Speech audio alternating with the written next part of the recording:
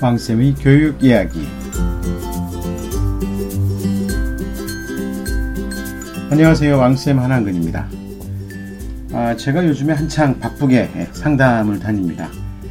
솔직히 말씀드리면은 고3들 입시와 직접 관련되는 진로 상담하고 자수 상담이라든지 이런 것도 하고 있지만 제가 더 중요하게 생각하는 부분들은 사실 고등학교 1, 2학년들이 진로 진학 상담이라고 할 수가 있습니다. 고등학교 1, 2학년들이 왜 더 중요하다라는 언급을 하느냐, 실제적으로 더 중요하기야 하겠습니까? 어떤 학년이라도 중요한 정도는 마찬가지인데, 더 중요하다고 말씀드리는 예는 다른 것이 아니라, 바로 학교 생활의 전반적인 과정을 두루두루 평가하는 것이 학생부 종합전형이기 때문에 그렇습니다. 또 학생부 종합전형이나 학생부 전형뿐만이 아니라 일반 수능 전형이나 교과 전형, 교과 전형과 같은 정량적 평가를 하는 전형들도 고등학교 3년간 어떤 모습을 보여주었는가가 관건이라고 할 수가 있습니다. 그냥 생각하면은요, 마치 무슨 수능 시험이 막판에 역전을 하고 막 이런 이야기를 합니다. 그래서 어떻게 뒤늦게 정신 차린 학생들도 좀 돼야 되지 않냐 이렇게 얘기하는 사람들이 되게 많고, 그런 쪽으로 여론몰이를 하는 사람들이 되게 많습니다. 그러니까 이 정치적인 유불리를 갖고 대학 입시를 자꾸 흔드는 사람들이 있어서 정말 이게 문제라고 할 수가 있는데요. 실제로 제가 며칠 전에 말씀을 드렸죠. 전국에서 재수생이 가장 많은 지역과 학교는 역시 강남과 대구 수성 그리고 해운대 지역이었습니다. 재수생이 많은 데는 전체 한 80%, 70%, 80% 정도까지도 재수하는 학교들이 거의 대부분 그쪽에 몰려 있었고, 그 지역에 있는 학교들의 대부분은 절반 이상이 재수를 선택하고 있는 것으로 드러났습니다. 이 재수를 선택했다는 것은 간단합니다. 수시 전형에 도전하기 어렵기 때문에 결국은 정시를 도전한다는 건데, 따지고 보면 결국은 그렇습니다. 불리한 것은, 이 정시 전형이 상대적으로 불리한 것은 이런 교육특구 지역의 학생들이 많이 불리합니다. 이런 부분들은 아주 현실적인 선택이라고 할 수가 있는데요. 제가 그런 특목고나 자사고 또는 교육특구 지역의 학생들을 폄훼하거나 이렇게 해서 말씀드리는 것이 아니라, 좀 안타까운 부분들이요. 이렇게 교육특구 지역에 있는 학생들 같은 경우에 특히 적지 않은 학생들이나 학부모님들이 아예 내신 성적이 안 나오기 때문에 우리는 안 된다라는 생각을 갖고 그냥 정시에 올인을 한다는 겁니다. 근데 좀 더 안타까운 거는요, 실제로 학종이 중요하고 수시가 중요하다라고 이야기는 하면서도 실질적으로는 점수로 평가되는 내신 성적이라든지 수능 성적에 올인을 하고, 그 대신에 학생부 종합전형을 위한이라 그러니까 또 어폐가 있죠. 어떻게 보면은 학교 생활 자체는 등한시하는 경우들이 꽤 많습니다. 모든 학생들이 다 그렇다는 건 아닌데요. 교육특구 지역이라 그러면 역시 학교생활기록부와 관련되어 있는 관리도 굉장히 잘해준다고 보통 인식되지 않습니까? 그런데 그런 정도뿐만이 아니라, 학교생활기록부와 관련되어 있는 스토리텔링, 자기소개서 이런 것들을 컨설팅해주는 업체들 대부분 교육특구 지역에 있습니다. 그런데 문제는 의외로 그런 교육특구 지역의 학생들이 굉장히 손해보는 경우들이 많습니다. 다시 말해서 학력 수준은 대단히 높은데 상대적으로 내신이 높은 일반고 학생들에게 손해를 비교 열의가 돼가지고 어떤 이런 자기들이 가지고 있는 능력이나 이런 부분을 제대로 보여주지 못하고 낙방하는 경우가 많다. 그렇기 때문에 그런데 과도한 에너지를 소비를 하느니 차라리 그냥 그 수능이나 내신 성적에 집중하는 게 좋겠다. 내신 성적은 받기가 힘들기 때문에 내신 성적도 포기하고 오로지 수능에 집중하겠다.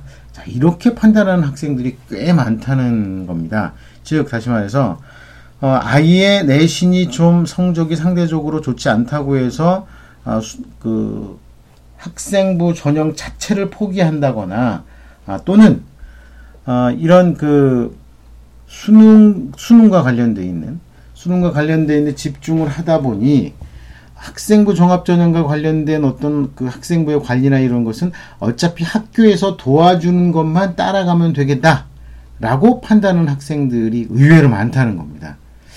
근데 제가 그러면 굉장히 안타까운 게요. 어차피 그 정상적으로 하면 학교에서 도와주는 그 내용들이 학생부 종합전형의 결정적인 판단 자료와 근거로 제시가 될 수는 있지만 이게 상대평가이기 때문에 예를 들어서 어떤 학교의 학생부 관리가 정말 뛰어나다고 하면 그 학교 학생들이 모두 다 성공적인 입시를 치러야 되는데 그렇지 않은 학생들이 또 많이 나오지 않습니까? 근데 또 어떤 분들은 아니 그렇게 해서 못 가는 학생들의 성적이 나쁜 학생들이지 라고 이야기하는데 의외로 그렇지 않은 경우들이 많습니다. 더욱이 일반고 같은 경우에서요, 그 상위권 학생들도 학종으로 떨어져서 교과 전형이나 이런 것으로 대학을 가는 경우도 비일비재합니다. 자, 그러면 우리가 지금 여기 생각해 봐야 할 부분들은요, 바로 경쟁이라는 부분들입니다. 경쟁에서 다양하게 학교 생활을 하고 나름대로 내 진로와 전공 적성과 관련해 가지고 열심히 노력한 학생들이 있다면, 자, 그런 그 수고와 노력이 평가를 받아야 됩니다. 근데 그 평가는 상대평가입니다. 어차피 대학들에서는 일정 수준 이상에 도달한 학생들을 다 뽑아줄 수가 없지 않겠습니까? 그건 너무나도 당연하죠. 이렇게 당연하기 때문에 오히려 좀 더 열심히 나만의 차별점을 만드는 게 필요하다는 겁니다. 자, 이렇게 말씀을 드리면 도대체 이게 뭔 소리냐라고 하시는 분들이 있을 텐데요. 뭐 복잡한 거 아닙니다.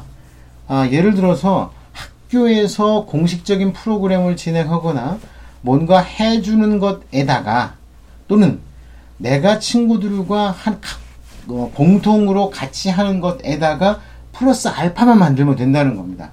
바로 이 미세한 차이에서 합격과 불합격이 갈린다는 거죠. 근데 사람들은 그 미세한 차이를 잘 모릅니다.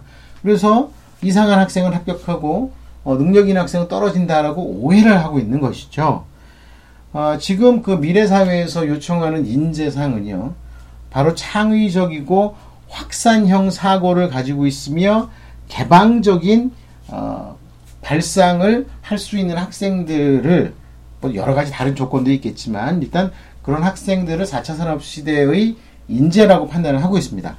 확산적 사고 내든 창의적 사고는요, 뭐 어마어마하게 대단한 것이 아닙니다. 그러니까 간단히 말씀을 드려서 이제 어떤 뭐 학생들끼리 학교 동아리에서 뭔가를 한다.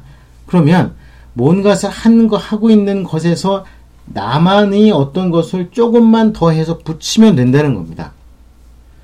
뭐 옛날 그 우화에 그런 얘기가 있죠. 우화가 아니라 그 별자리 이야기에 보면 별자리에 들어가 있는 그 동물들이 달리기를 한답니다. 달리기를 해서 1등하는 그 짐승에게는 뭐 무슨 상을 주고 막 이런다고 했더니 막 하고 달려가서 제일 1차구로 소가 도착하는가 싶었는데 도착하는 직전에 소 머리 위에 타고 있던 쥐가 홀짝 뛰어내려가지고 1등을 했답니다. 예. 자, 그렇게 해가지고서 만들어진 순서에 따라서 이제 상을 받았다 이렇게 되는데요. 이게 뭐 제가 비유가 이 이야기가 정확한 건지 아닌지는 잘 모르겠지만 어쨌든 이 이야기에서 우리가 알 수 있는 거는요. 자, 상대적인 우위를 점해야 되는 그런 평가에서 가장 중요한 것은 함께 공동으로 많은 노력과 능력을 보여줬다고 하더라도 결국 최종적으로는 그들 안에서 누가 가장 먼저 약간의 차이를 만들어내느냐가 결과적으로 평가를 받는다는 거죠. 그렇기 때문에 공부 잘하는 학교들이나 상위권 학교들의 경우 성적의 문제보다도 성적의 문제만큼 또는 성적의 문제만큼 중요한 부분들은 나만의 차별적인 컨텐츠를 만들어내는 겁니다. 어떻게 해야지 차별적인 컨텐츠를 만들어내는지 모르겠어요 라는 할 수 있는 부분들이 있는데요. 제가 방송을 통해서 또는 개별적인 컨설팅을 통해서 여러 가지 팁을 드리고 방법을 안내해 드립니다. 이런 가이드를 드리는 거죠. 그런 부분들을 각각 개인에 맞춰서 다 코디를 하고 약간 변형을 시키고 이런 과정을 거쳐서 나만의 경쟁력이 생기는 것이고, 그렇게 나만의 경쟁력이 생겼을 때야말로 내가 목표한 것을 이룰 수 있는 그런 상황이 된다는 거죠. 자, 정말 어떻게 보면 그런 교육특구 지역들, 강남이나 수성이나 해운대 같은 교육특구 지역에서 공부하는 학생들이 굉장히 힘들게 공부를 하죠. 굉장히 힘들게 공부를 하는데 그 공부하는 것만큼 자기의 노력과 어떤 탐구를 통해서 뭔가 차별화되어 있는 나만의 어떤 컨텐츠를 만들어낸다 라고 하는 부분들, 자, 이거 꼭 좀 잊지 않으셔야 됩니다. 이거 잘못 잊으면은요 진짜 죽도 밥도 안 된다는 거죠. 자, 그래서 오늘 오프닝이 또 절반이 넘었네요. 잘 판단하셔야 될 부분들이, 만약에 내 성적이 좋다 또는 내 성적이 객관적으로는 그렇게 좋지 않은 성적이지만 그래도 내가 하는 역량을 다양한 면에서 보여주었기 때문에 괜찮다, 이렇게 판단을 하고 그런 실천을 제대로 하는 겁니다.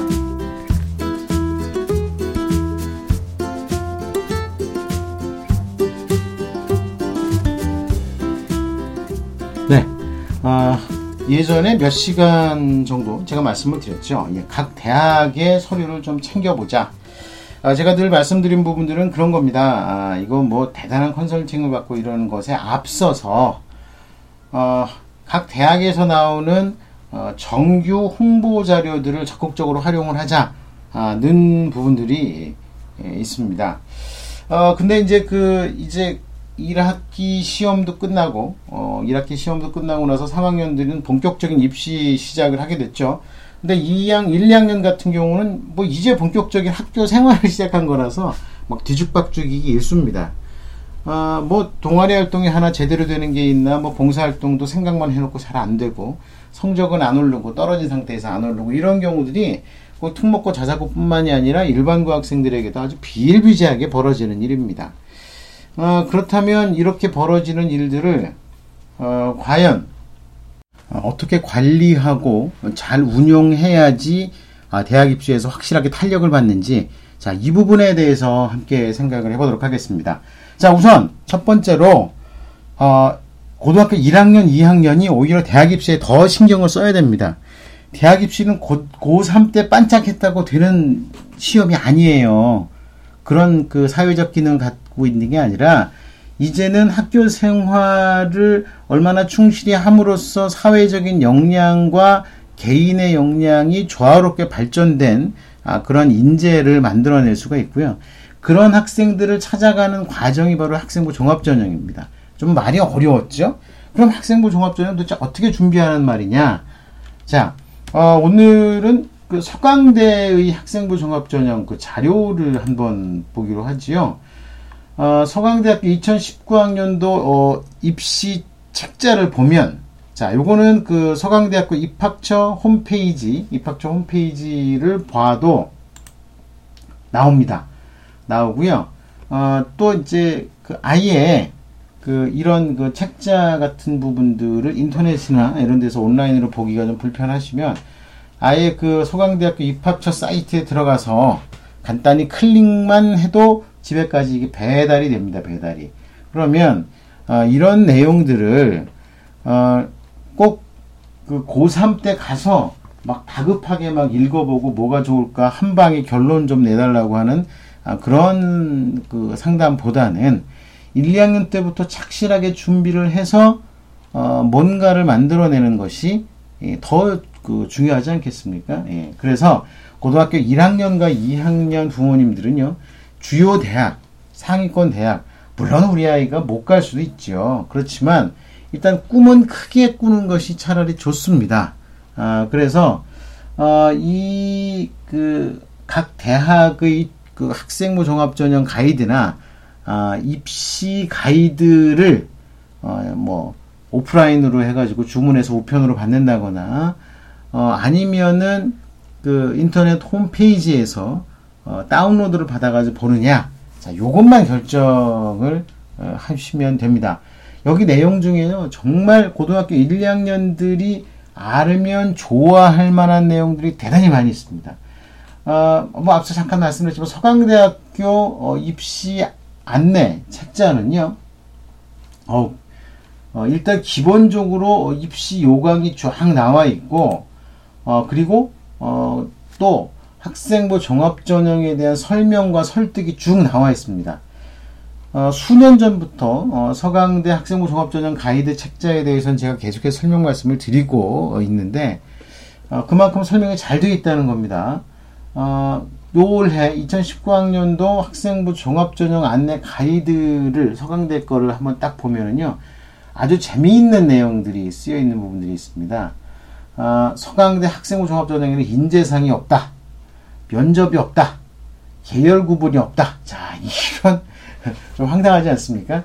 자, 특별하게 우리 학교에서는 이런 인재를 찾습니다. 이렇게 이야기 안 하는 이유가 또 나와 있습니다. 분명히 이 자료를 보면은요, 대체 왜 이런 없는 것들이 많은지, 인재상이 굳이 없는지 이 부분에 대해서 설명을 갖다가 해주고 있는데요. 의외로 재밌는 내용입니다. 의외로 재밌는 내용이라서 요렇게 설명이 되고 있습니다.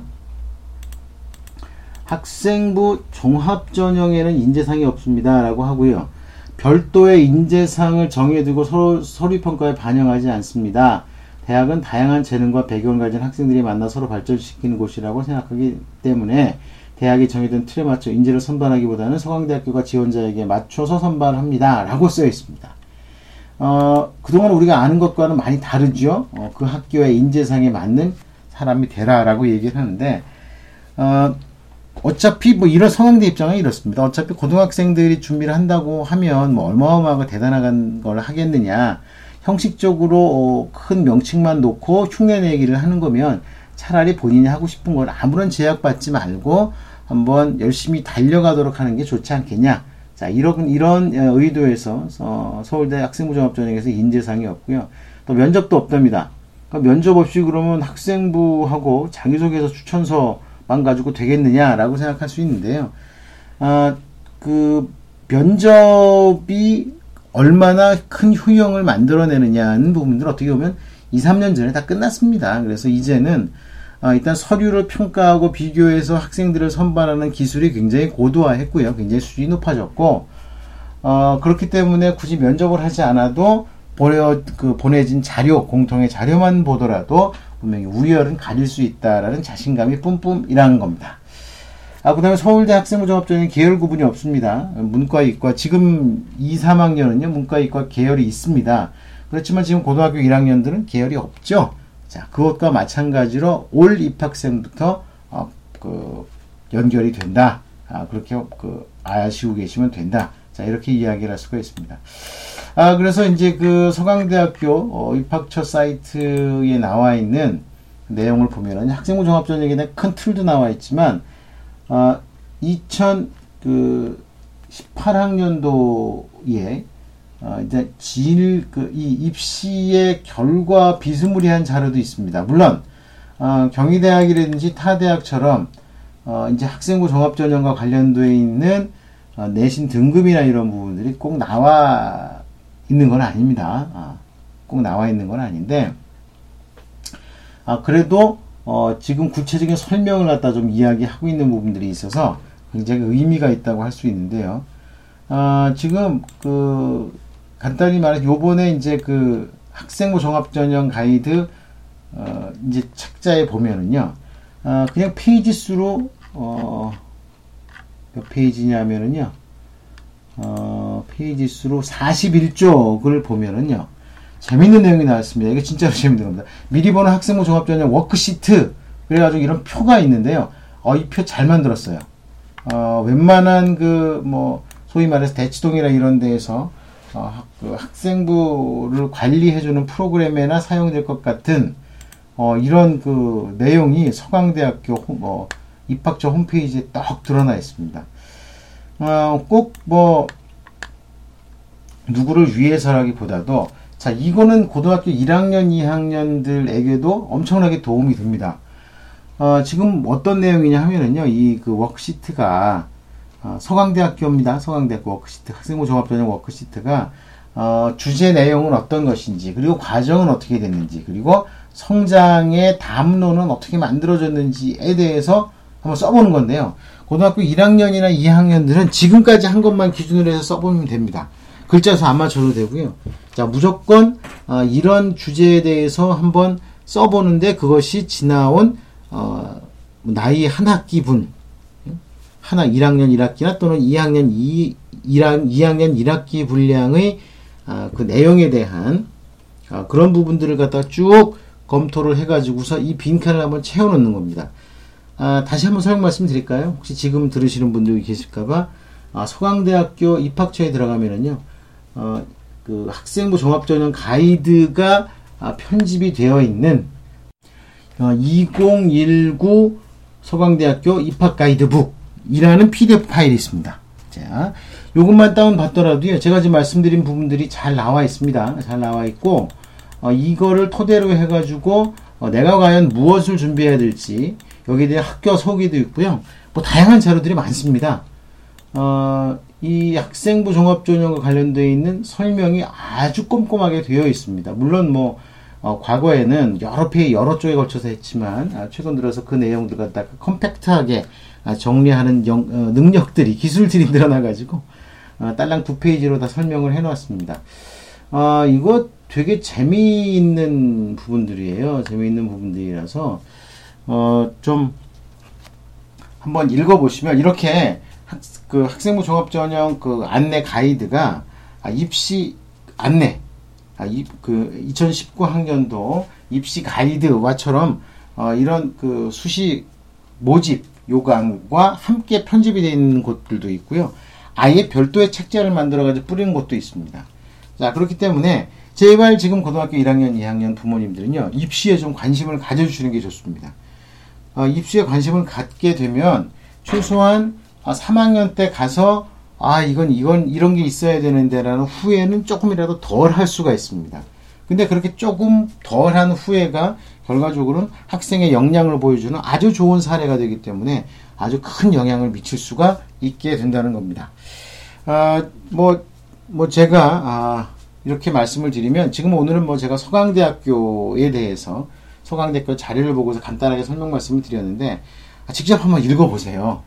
어떤 선생님도 그렇게 말씀을 하셨는데, 자, 이런 이야기를 드리면 됩니다. 굳이, 이렇게 했고, 엄청난 것이 아니더라도, 기본적인 대학 입시의 방법론과 핵심적인 정답은 이미 각 대학의 입학처에 다 업로드되어 있습니다. 이런 부분들을 충분히 활용하면 고등학교 1학년, 2학년 학생들이 좀 꿈과 비전을 가질 수 있는 그런 길로 접어들 것이고, 그런 능력을 가지고 있는 것을 확실하게 보여준 학생들이 자신들이 원하는 대로 취업이 되면 취업, 그 다음에 연구가 되면 연구, 어떤 분야로 나갈 수가 있다는 겁니다. 자, 일단 오늘 말씀드린 거 나름 이거 되게 중요하다고 생각을 합니다. 1, 2학년들이 오히려 더 2019학년도 입시에 관심을 가지셔라. 그리고 각 대학에서 나온 입시 안내 가이드, 특히 학종 가이드를 꼭 읽어보시면 좋겠습니다. 이 정도 공부를 하셔야 된다니까요. 예. 자, 오늘은 여기까지 하겠습니다. 감사합니다. 다음 시간에 또 뵙겠습니다.